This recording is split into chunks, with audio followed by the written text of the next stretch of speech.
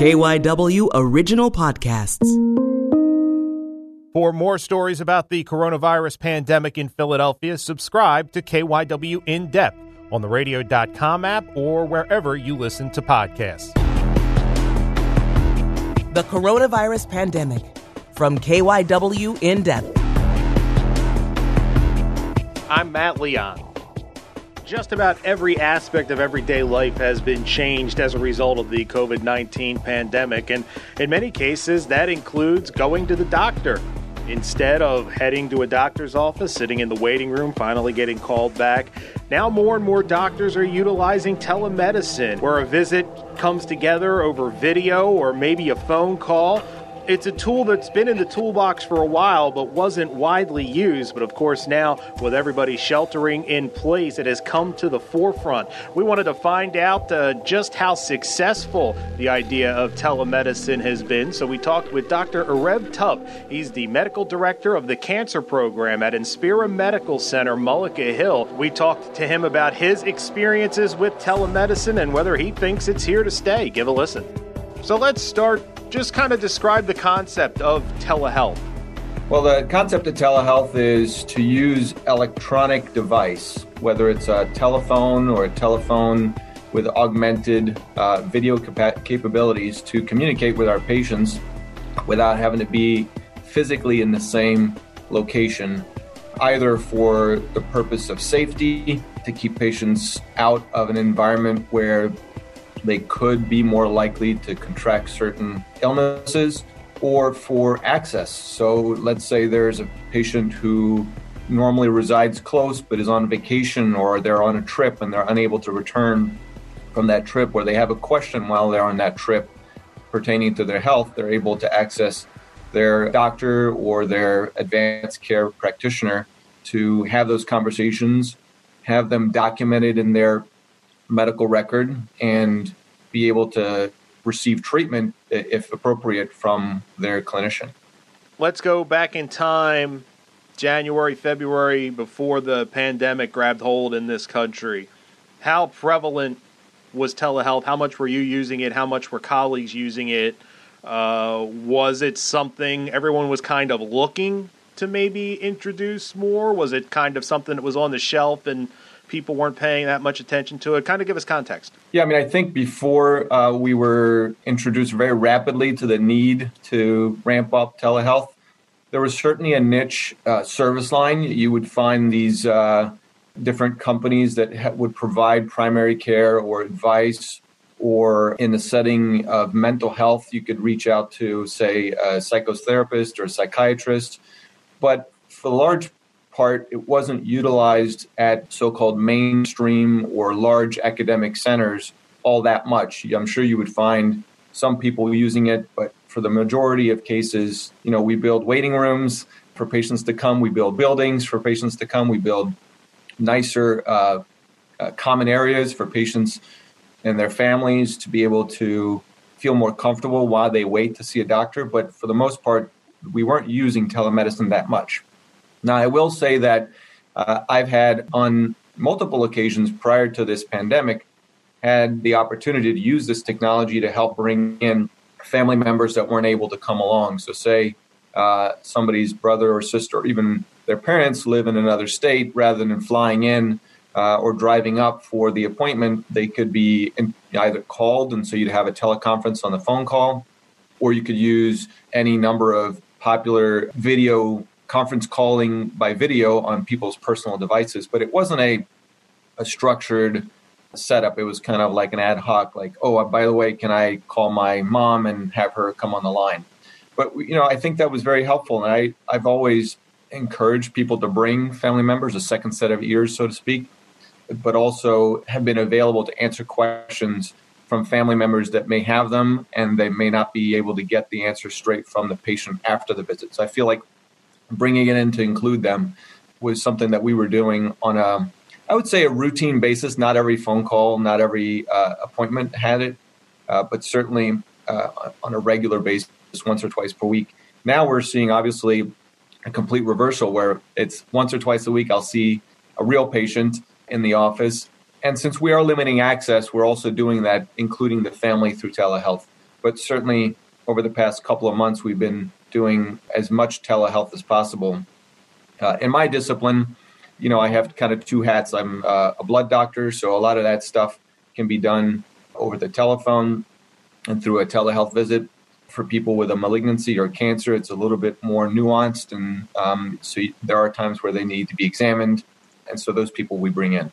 What has been the response from patients that have done it? Do you feel like that they feel like it's been almost as good as the office visit? Are you getting a lot of feedback from patients? Yeah, for the most part, everybody's very happy with the experience. I think that the only frustration is, the first time you try to connect, sometimes with a platform, it doesn't always work 100%. And so just like our interview started today with me fumbling with the mute button and then the volume button, once you get used to it, the next appointment is easier, and then the next one's easier again.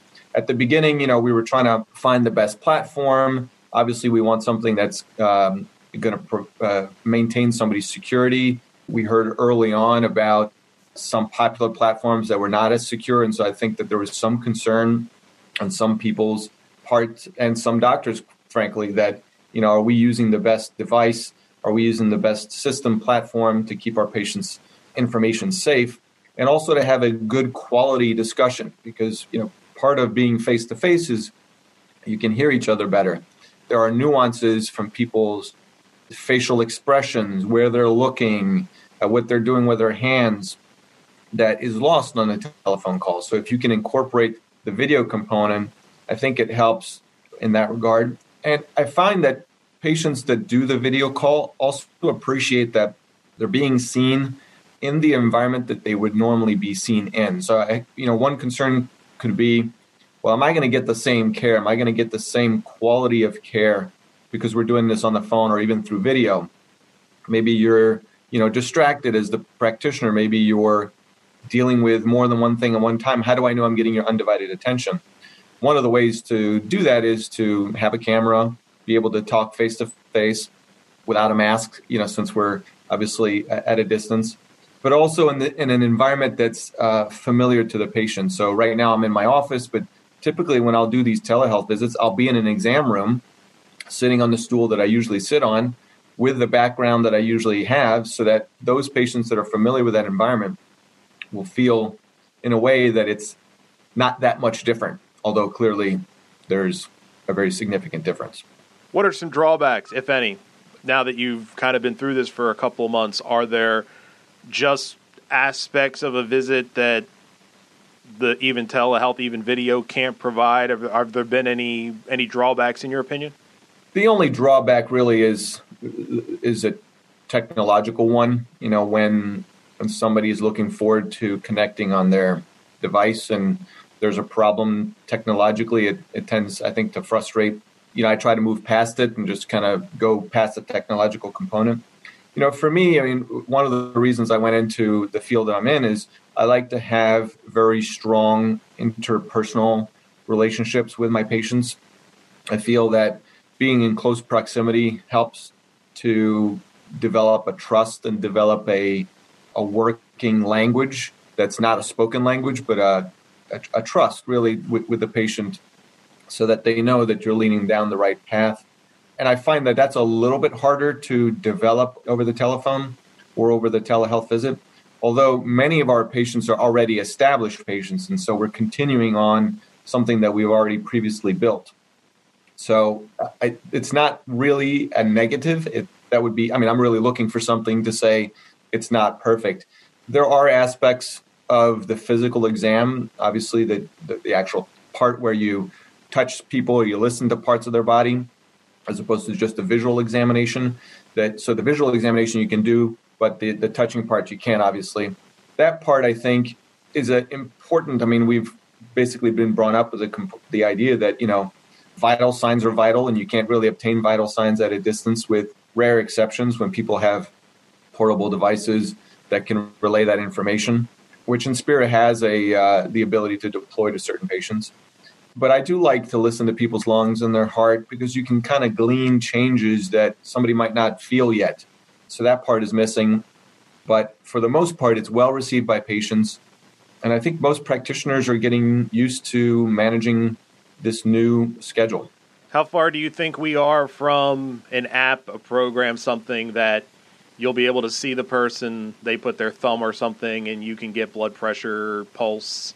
I know there are certain things you have to do in person, but to augment this, do you think one of the offshoots of this situation we're going in is you could see development into those ways where you could get remote vitals to a point from patients and as a complement to a telehealth visit?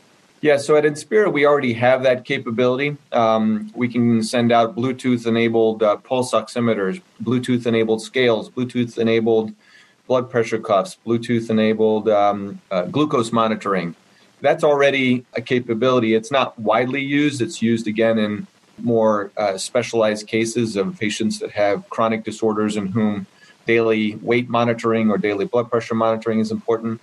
But I certainly see that could be something that could be rolled out more widely, especially now, but even going into the future.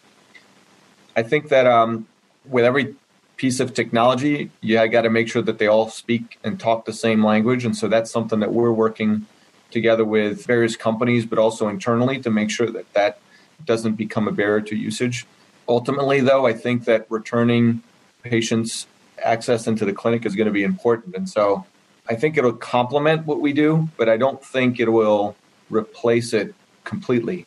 I think for some patients it will work, but for, I would say, the majority of patients, that interpersonal, that in-person visit will be important to resume when we can. And that was kind of going to be my final question. I mean, it's obvious this is here to stay, but the role of telehealth, do you think this is going to be a significant part of pretty much every practice kind of going forward now? Has, what do they say? Necessity is the mother of invention, that this moment we've gone has kind of shown people things that they can do and technologies that are there. And do you think this will kind of change things forever going forward? Yeah, I do. I think that at Inspira, I was reading a statistic about this. From March to April, we've had a 50% increase in primary care virtual visits.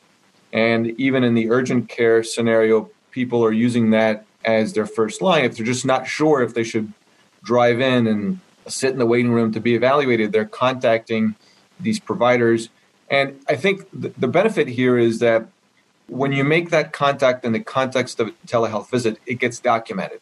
And so it's not the pick up the phone call and the doctor answers the question and then it doesn't get translated into the chart. And so when they're seen the next time, that previous conversation is no longer found. It's a formal visit where a person says they have a problem, that we so-called chief complaint, and then you go over a review of systems to kind of hit all the marks and make sure that you obtain as much information as you can about their present illness, the so-called history of present illness. And then there's a decision-making part of it where you document what you think you're going to do and what you think is going on.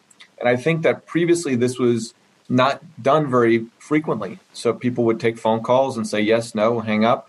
And then that information was not collected. So the real value here is that the information is collected. It could be reviewed at a later date. It's in the chart. Other practitioners can review it. And I think that really enhances the care that patients are going to receive. So I do think it has a role. Obviously, it has a kind of a forced role right now. But going forward, it will remain a vital piece of what we do.